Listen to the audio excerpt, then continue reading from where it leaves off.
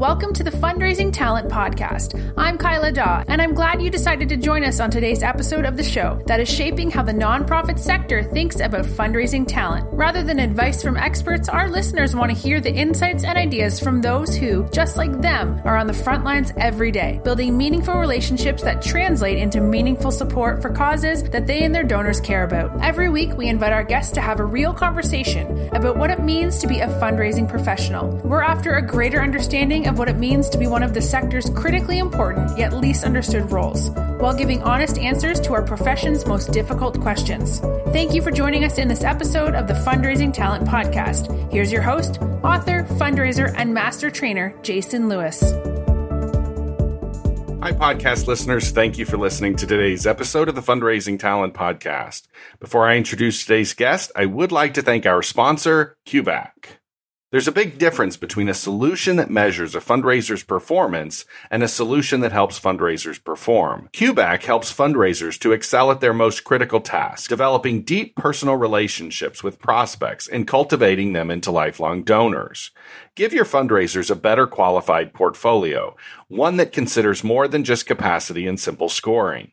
Your fundraisers will also get insights into the hearts, minds, and connections of their prospects.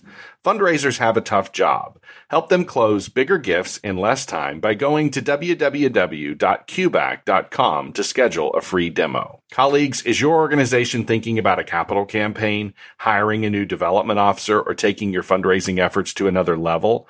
How about inviting myself and another member of Responsive's consulting team to facilitate a 2-day sense-making experience for your team? Our 2-day sense-making retreats are custom designed to ensure that your entire team is making sense of what's most working in your favor and what's getting in your way. If this sounds like something you might be interested in, click the simple form in the show notes and we'll be happy to arrange an introductory call.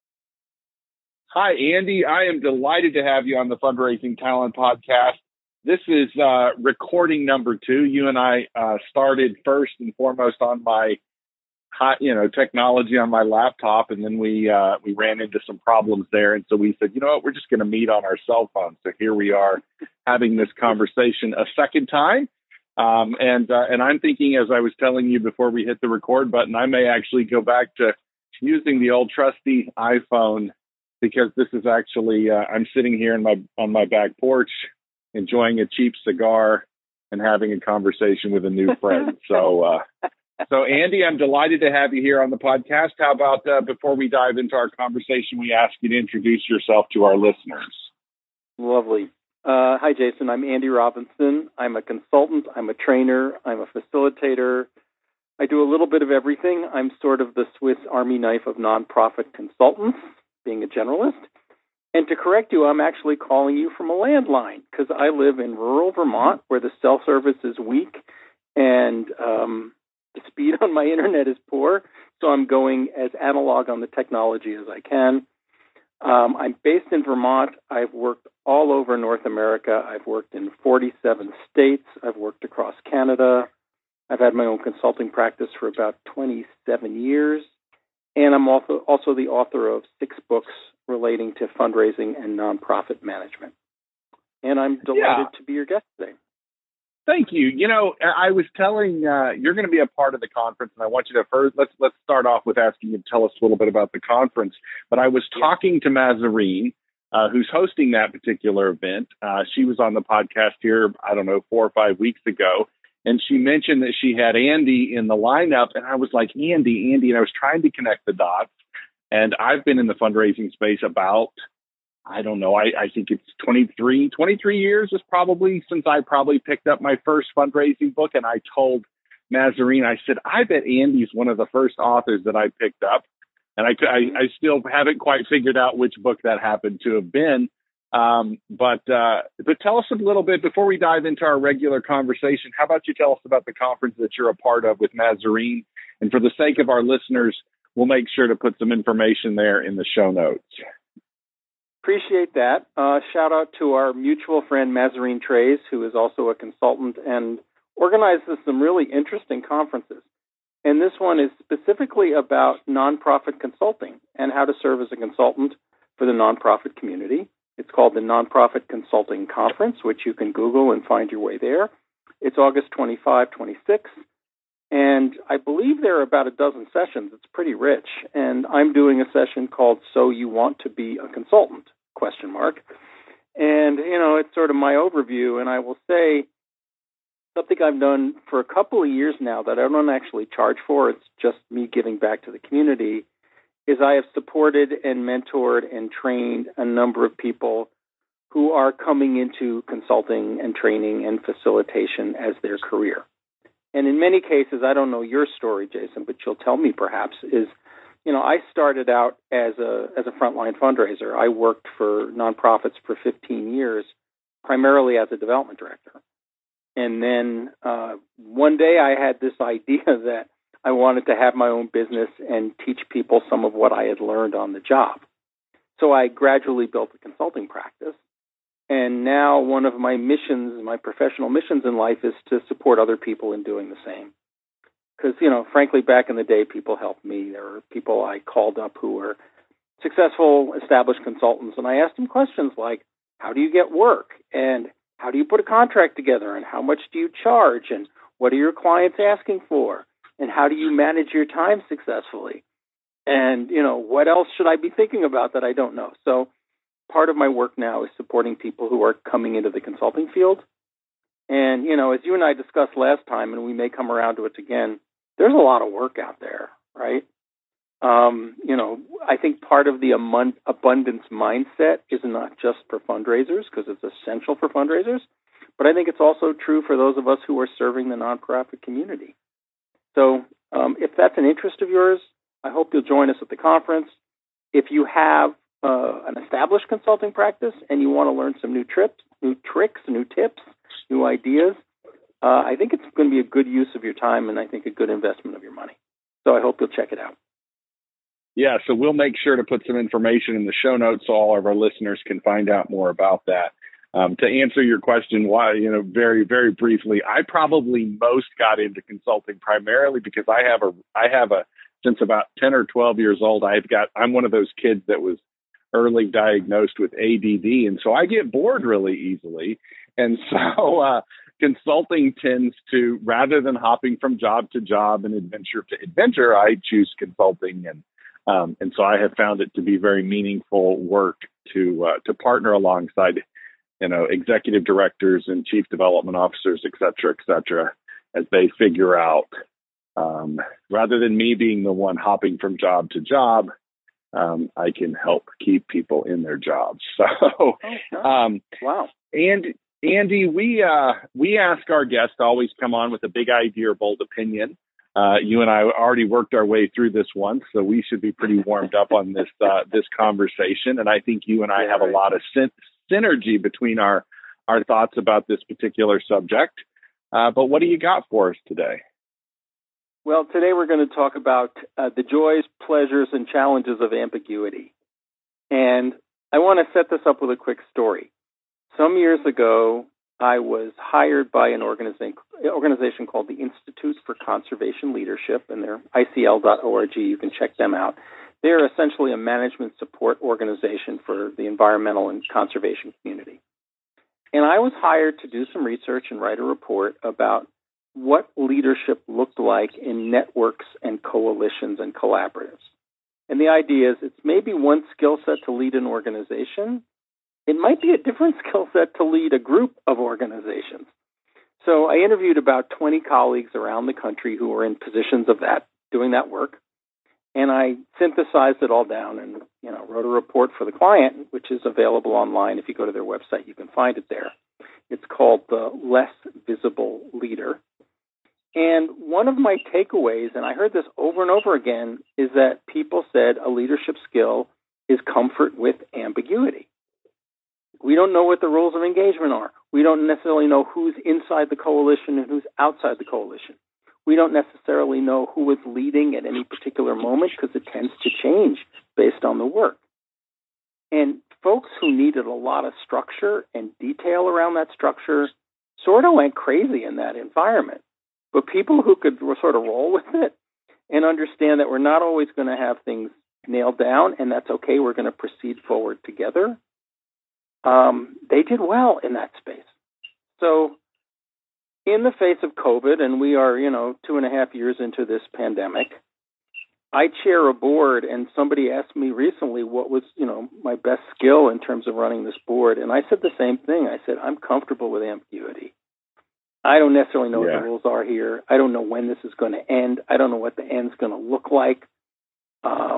We just have to make space for that. And I know you have an interesting fundraising take on this question, which I'd love to kick it back to you, because I was fascinated to hear about how this applies to fundraising in your mind. Yeah.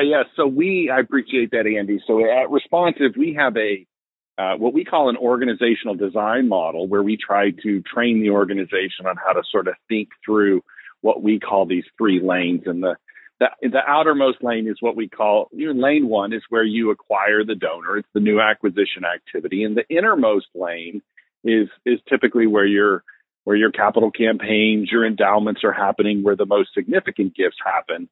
And we envision these 3 lanes as sort of running concurrently, almost like the beltway around a major city, with the organization's mission sort of at the center of this. And what we call that middle lane, lane 2, between new acquisition and between the galas and the golf tournaments and Giving Tuesday, and before you ask your donor to give you $1 million to fund your next building project, was what we call the messy middle. And that messy middle is this place where, one of the things we always preface with when we're talking about this, it's not necessarily a quote unquote a middle donor program or a major gifts program, but what we're actually saying about the messy middle is that it's the place where the organization chooses to put the relationship ahead of the gift. It's where they go. It's where they make the messy they make the investment in sort of reconciling whether this relationship is right, whether this is, whether they want to invest in us, whether we want to invest in them. And so it's where it's where the relationship comes first. But like any relationship, I mean, even like the little bit of relationship you and I have sort of formed here, over a period of emails and a couple of phone calls now, you have to sort of invest in that relationship to see where that opportunity goes. And I don't think organizations, to get back to the notion of ambiguity, I don't think organizations, when it comes to fundraising, are particularly comfortable with your idea of ambiguity. I think we've designed, and when I even think about some of my colleagues in the other consultancies, for example, sometimes I think that what we're being hired in for is to eliminate the ambiguity and to almost provide a degree of certainty and predictability that you and I can't provide. And I tend to think that guys like you and I, folks that are in consulting roles like ours, ought to be actually the ones who are teaching the organizations to do like what you're describing, how to navigate that ambiguity, that messiness. Fundraising's messy work. And if we don't invest in that, I think it ultimately lets a lot of us down. Does that make sense? It does. And, we're whatever 3 or 4 conversations into this now, and you haven't asked me for a gift yet. So obviously we're still in the middle. I haven't asked you for any money. I haven't asked you for a contract. Yes, exactly. Exactly. So, you nor I, neither of us. Let's flip this for a second. And I'm a believer in metrics. I think it's good to measure the impact of your work and to measure the impact of your fundraising and all of that. So I don't want to trash the whole metrics thing. But I also want to say that some stuff can't be measured. And why this middle is messy, it is the space where it's hard to put metrics on the work. And so, sometimes if you're in a relationship business and you're maybe you're a major gifts officer and you've got 100 or 150 or 200 relationships that you're managing, whatever the number is, you're tracking your contacts. How many phone calls, how many visits, how many coffees you're having with people, how many house parties you're organizing to get groups together, which is totally awesome. And you probably should do that. But it is much harder to put an honest measure on the depth of the relationship that you are creating. And, is this person a 4 or a 5? I mean, I don't know. And so I think we have to sort of get comfortable with the idea that the relationships come before the money. I mean, this is an old cliche in fundraising, but, this work is not about money. It's about people. And the process of learning who people are, learning what motivates them, figuring out how your role in the organization and your organization mission fits with their needs and their desires and their dreams, it takes a while. And it's complicated, and sometimes it's 2 steps forward and 1 step back. So what I would like, and this is I'm getting on the soapbox here, but we have to give our fundraisers the space to spend some time in that area where there aren't necessarily metrics or there aren't necessarily deliverables, but the work is relationship building. And that's sometimes hard for those who like to count stuff to live with because it's ambiguous. I think the other thing is that we're not learning. So I'm working on a campaign right now. We're working with the executive, the senior leader, and we're working on the capital campaign and soliciting the first round of gifts, the first, what we call a wave, the first wave of gifts. And, sure.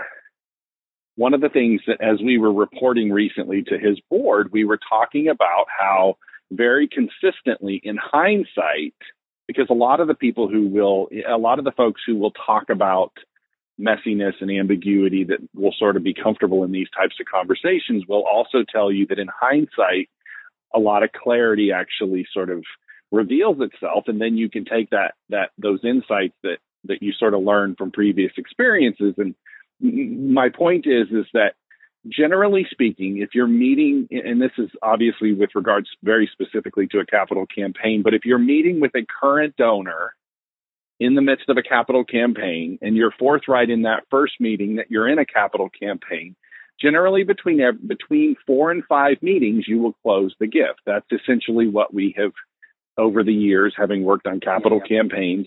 You're not going to go more than 4 or 5 meetings. And we actually, his first wave of gifts were secured with 5 lead donors, multi-year pledges with a couple, da-da-da-da-da. But when we were meeting with his board, we sort of looked at that and he sort of crunched the numbers and he said, you know what? That's exactly right. It was about 4 meetings. We did 4 meetings with each of these individuals. Some of them went much more, in a much more predictable fashion than others. But to your point, I don't think fundraisers in this messy middle that we call it are getting into this messy space enough so as to benefit from knowing that it's going to work out. That even in the midst of this uncertainty and this ambiguity, it's going to work out. You know what I mean? And so we're not developing that. It's uncomfortable. Yes, but if you never get in it, how are you ever going to learn it? Well, we're going to take this in a slightly different direction. And you might remember last time around, we talked a little bit about muddle through management. Yes. And, there was a study some years ago about different management strategies for businesses. And came out of Stanford or Harvard or Wharton or, one of the big business schools. And they studied different management strategies, different tools. And there was one that they called muddle through management, which is this idea that you show up, you look at the pile on your desk, you take something off the pile, you do it, you look at your checklist, you do something else on the checklist, you move a few things around, you do something else, and you call it a day. And the next day you come in, and the same pile is still on your desk, but you've chipped away at it. And what they discovered was that muddle through management as a strategy was at least as effective as any other strategy. And I bring this up because most of my career was at very small nonprofit organizations. There were many, many jobs I had where I was the sole fundraiser. I was the development department. So I was writing grants, and I was organizing events, and I was sending out direct mail, and I was doing the occasional phone bank, and I was managing all this stuff. And a lot of my clients are small grassroots organizations without necessarily 10-person development departments or research arms or any of that stuff. And the life of a grassroots fundraiser is muddle, muddle, muddle. There's always too much to do, right? You never get a list done, right? Yeah. And there's always more good ideas than there's time to do it. And if you can't make peace with that, you will drive yourself nuts. So I embraced sloppiness is the wrong word, because I want people to be professional and I want them to be organized and I want them to represent effectively. So we're not making the case for doing stuff in a half-assed fashion. We're saying do it well. But at the same time, it's going to be sloppy. There's going to be some slop. There's going to be some ambiguity. There's going to be some imperfection. And I would love to hear you talk about this, but my spiel to a lot of my clients these days, I said this on a Zoom call. I did a board training yesterday morning and was doing sort of board management 101 and helping them with board recruitment and job descriptions. And what I said at the end of the call is that I want you to do this imperfectly. And, there was sort of a look and a sigh. And I said, because there's no other way you're going to do it. And accept that you're going to do it imperfectly and see what you learn. And each time you do it, you're going to do it a little better. So part of the ambiguity piece is accepting our own imperfection in doing these things and not beating ourselves up for being less than perfect. And I would love to hear your response. So Andy, that's exactly what we're doing with these two. So if you think about what lane one fundraising, what I generally refer galas, golf tournaments, and Giving Tuesday, typically plays out, regardless of what sort of fundraising method or effort you're doing, it typically plays out relatively predictably. It lands on a particular date on the calendar. If the volume is right, there's just so much to measure that can be relatively predictable. But what it also does, and this is, again, why we define it as this is lane one at fundraising activity, it tends to be better oriented towards that initial gift. That's typically where you get the first gift. It's where the relationship it's not been formed. The expectations have not been established. It's a really great place to get that initial gift. And what we're talking about, this distinction, and this boggles the mind of some other consultants that I describe this to, I say draw the line between the first gift and all the subsequent gifts. And all those subsequent gifts play out in that middle lane. And regardless of how you're interacting with the donor, whether it's by mail or at events or whatever, understand that donor is now in the middle lane. They're in this messy middle.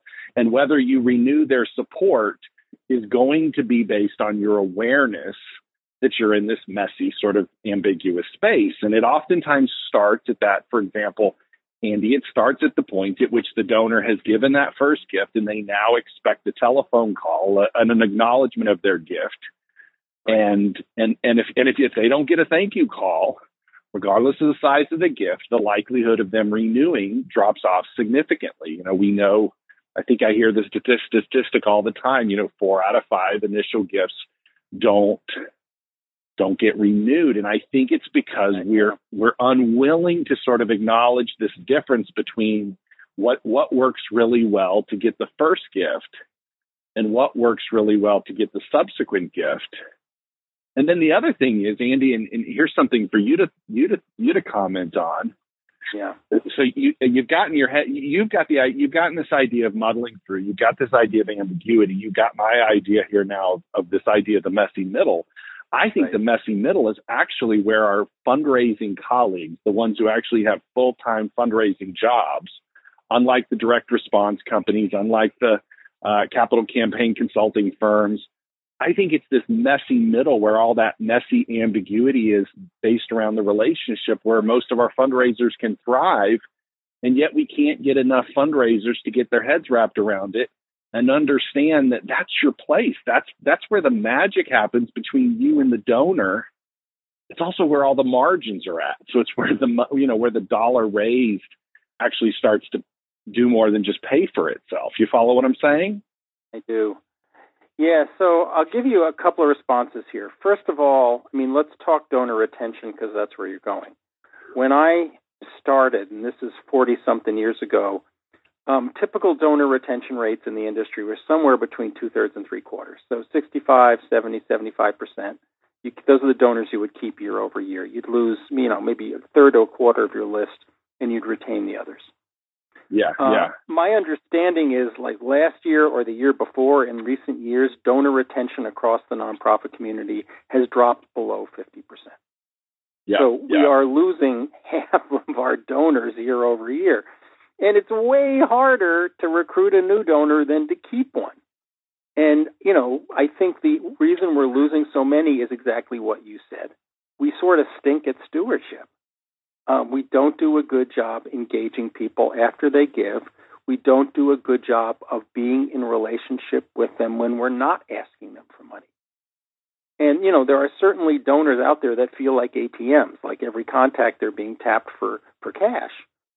And if your organization is like that, I think it's a problem because we have to engage with our donors in different ways when we're not always soliciting them. So, is it necessary, Andy? Is it necessarily? Because if you think about it, if you think about what stewardship really is with a donor who's already giving to your organization, stewardship isn't a whole lot different than like the conversation you and I are having right now. If you were my donor, I could be on the telephone having some completely off the wall conversation with you, and this could be stewardship, right? Is it that we suck at stewardship, or is it actually that we suck at ambiguity? That because we can't find, just to bring it back right where you started, the problem really that we don't know what stewardship looks like? Because I've had, this conversation is probably going to air at like 325 conversations. I think fundraisers are remarkably good at what I would consider to be stewardship, but it's the fact that once you move to that place, you're now in this messy, ambiguous, unpredictable space where you don't necessarily know what the results are going to be. And we haven't done enough of it so as to trust it that, hey, I guarantee you, if you pick up the phone and have a nice conversation with Andy, he'll probably renew his support the next time he gets something in the mail. Okay, so I like your analysis a lot. And I literally this afternoon got a phone call from a nonprofit person that I have not yet met, but works at an organization I have supported for years, who just went through the opposite of a merger. This is an organization that sort of split in half. And, I got a call from this person describing what had happened and why it had happened. And I asked very hard questions and I got good, thoughtful answers. And, as a result of this conversation, I am highly likely to make a renewal gift to this group. Whereas if I had heard about it over the grapevine or through rumor, I probably would have written them off the list. Like, what the heck happened? Why did this group go through this transition? That sounds funky to me. Right. I don't necessarily trust them anymore. But this person made the point of scheduling a call, picking up the call, spending 30 minutes with me on the phone. There was not a hard ask. It was mostly, we just want to let you know what happened here and why it happened. And we hope that you'll encourage, we hope to encourage you to keep your support. And, because my questions were answered and I got a thoughtful, non-pushy conversation, I think I'm back in the game. I think they're going to get another gift from me. Right? Of course they are. I'm a case study for what you just said. And you talk about ambiguity. Again, this is an organization that just divided in two and created two groups. And so that's interesting. And it's messy. And we spent 30 minutes talking about the messiness and the ambiguity of it. And I understand why it happened. And, what are the things I'll have to think about as a donor? Am I going to support one half of this organization, the other half, or both? And I haven't decided. Yeah, see, and I got to tell you, the one who picked up the phone got first dibs. Here's the thing. I think we've taken. So you've got my lane one, you've got my lane two, you've got your ambiguity. I think we have tried to design this notion of stewardship as if it can function in lane one, when in fact, stewardship is nothing more than a willingness on the part of the organization to say that once a donor has given their first gift, we have to communicate to them somehow that we're willing to move into this messy, ambiguous space in order to determine if we're going to renew their gift. The donor's already very predictably given that first gift. Yeah. But to get that second gift it requires us to say, hey, it's what we talk about in gift theory. It's the idea of reciprocation. It's the idea of sort of closing the loop, the feedback loop on what it means to actually exchange a gift. And if you're not willing to demonstrate that you're willing to sort of close that loop on a gift, stewardship to me, when I talk to a client, I say, look, just throw all your stewardship logic out the window, because you're basically trying to turn it into a machine, a very predictable machine, just like the letter that went out that got the initial gift. Right. If you have three touches on this calendar, that's your stewardship, and that's not what we're talking about here. That's right. That's not what we're talking about. What we're talking about is like you and I doing this call. The first one got botched up. What happened here with you and I is no different than what happened with you in that particular organization, and trusting that process. Yeah. That's that ambiguity. Let me introduce another word to this, which is transparency. And I think part of the transparency is naming with the donor that you're entering into this ambiguous space. Yeah. And, here's an example of this. I often train people how to set up appointments, meet with donors, and do asks in person. So, it's an ask training. And we do role plays and, stuff I'm sure you've done in your career. And what I'll say to people at the end of the workshop, I'll say, here's your homework. I want you to pick 3 people that you trust, that you know pretty well, and I want you to call them up and have this conversation. I want you to say, I just went to a fundraising training. We're learning how to ask for money. It's a little awkward. I don't know if I know how to do it well. I have picked 3 people that I want to practice on, and you're one of those 3 people, and may I come and practice on you? Yeah. And just so we're clear, it's a real ask. I hope you'll give money. But more than the money, what I need is feedback, because I don't know what I'm doing here. And you can help me do it better. Will you be my partner? May I come and practice on you? And, so the situation there is you're literally getting vulnerable with the donor. You're saying, I'm trying to figure this out. Will you help me figure it out too? Which is the definition of the word messy. And what I love about that strategy is, A, the stress is reduced because everybody knows it's practiced. B, you're probably going to get a gift out of sympathy for no other reason because you made yourself vulnerable. But I think what is most powerful there is you just asked the donor to be part of the fundraising team, because they are helping to critique your pitch, and they're helping you learn how to ask better questions and follow their lead in the conversation, right? So, what I'm saying is not standard. This is not what most fundraising consultants or trainers will tell people to do. But I find that level of vulnerability and transparency actually deepens that space that you are calling the messy middle, because you are engaging with the donor as a person, not just as a funder. And you're expressing some need that they can help you solve, and people want to be of service. So I'm all about the ambiguity. I'm all about the transparency. I'm all about the imperfection, which, do we make it? Words. Go ahead. Yeah, Andy, before as we're sort of winding down this conversation, I'm curious, who sort of owns responsibility for this? Because part of my critique, so you're a consulting guy, I'm a consulting guy, and you understand these 3 lanes that I'm describing. Early in my fundraising career, I figured out that there's a lot of consultants who like to be specialists in that lane 1. They do all the direct response and how do you get the first gift. And then there's lots of consultancies that have figured out how to do the capital campaigns and the big gifts, which is that 3rd lane. But there's not a lot of us out there. There's not a lot of us out there that are making a case. And I think it's actually very consequential for why the sector is, why the fundraising space is in sort of the messy predicament that it's in. We haven't made a valid argument. We haven't made an argument for this ambiguous, messy sort of space. Consequently, I don't think a lot of boards and bosses see it.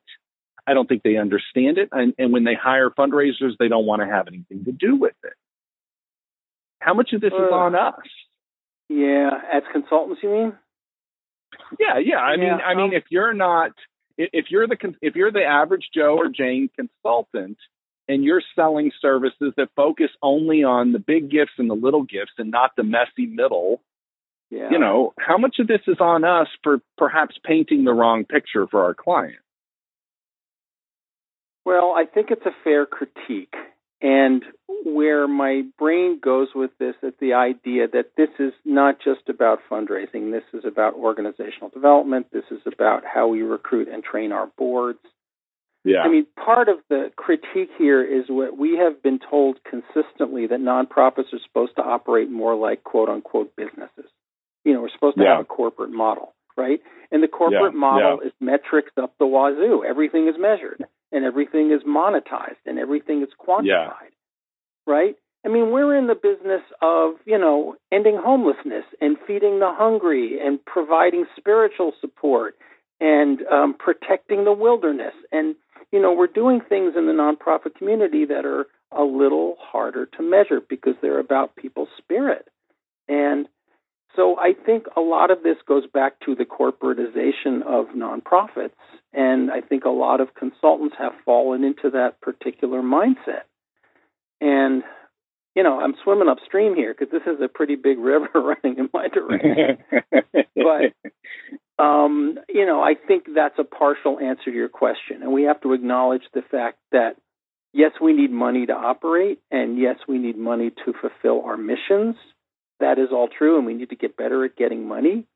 But at the end of the day, we are not businesses. We have social missions, right? We're trying to solve problems in our communities.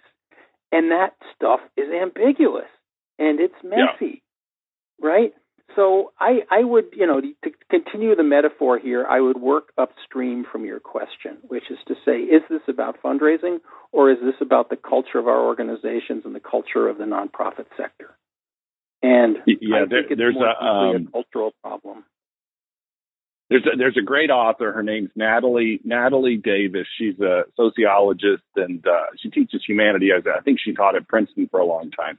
And she talks about how human beings sort of exist in these three modes, and two of those modes that I think you're talking about, sort of how we as consultants perhaps confuse, is simply what she calls the sales mode and the gift mode.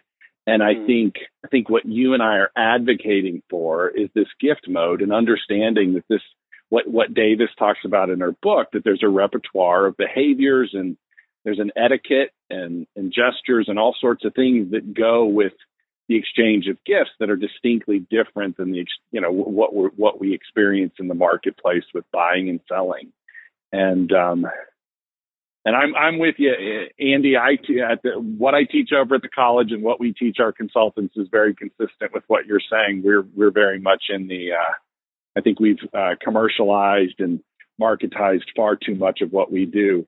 Andy, we lose our listeners in about 40 minutes, and I don't want to miss the opportunity to ask you once again to tell us about the conference that you're going to be a part of with Mazarine and the other consultants, and then too, if there's somebody who's listening today, I know you're interested perhaps more in hearing from those who are interested in consulting. So tell us a little bit about that. Remind us about the conference, and then wrap this up with perhaps who you'd like to hear from if they decide to reach out to you. Love it. So the conference, again, is on August 25, 26. It's virtual and international. It's the Nonprofit Consulting Conference, which you can Google and find it. And it's for both seasoned and new people in the nonprofit consulting space, and we invite you to join us. Over 200 people have already registered, so it's pretty substantial. And as far as how to reach me, I'm going to give you two websites. There's AndyRobinsonOnline.com. That's sort of my home base. And then there's also TrainYourBoard.com, which was first a book and then a website and now a blog and a video training series and a number of things. And you can find me and about me there. And, I'm happy to support people who are coming into the consulting world. I also provide a lot of training for organizations. I'm training on fundraising and board development and planning, ambassadorship, a variety of things. So Zoom has been my best friend for the past 2.5 years. It's worked out well for me. So if you want me to serve you in some way, reach out and let me know how I can help. And Jason, thank you again for inviting me and for this really thoughtful conversation. It's been a pleasure, Andy. You're always welcome back. Yeah, enjoy the deck and the cigar and have a fun afternoon. And thank you, everyone, for listening. Have you read the book that nonprofit leaders and fundraising professionals alike are calling a must-read? In this pocket manifesto for today's fundraising professional, Jason deconstructs why many of us find ourselves working for organizations where we cannot accomplish our goals. These same organizations are notorious for rapid turnover and high donor attrition. To avoid this all-too-familiar path, Jason offers direction from those who want to be recognized and admired for their work. The war for fundraising talent challenges our ingrained beliefs and assumptions about how effective fundraising really works, and it questions the prevailing wisdom hiring decisions and donor behavior. Published by Gatekeepers Press, The War for Fundraising Talent is now available on Amazon and other major retailers. We want to thank you for listening to today's episode of the Fundraising Talent Podcast. We hope you enjoyed today's show and hope you will come back for next week's interview, where we will discuss with those on the front line who are defining what it means to be a fundraising professional. If you'd like to be a guest on the Fundraising Talent Podcast, visit our Facebook page or email Jason at jason@lewisfundraising.com. In your email, be sure to tell us about where you work and why you believe you would be a great addition to the upcoming lineup. Thank you again for joining us today, and we look forward to you being a part of the continuing conversation as we shape how the nonprofit sector thinks about fundraising talent.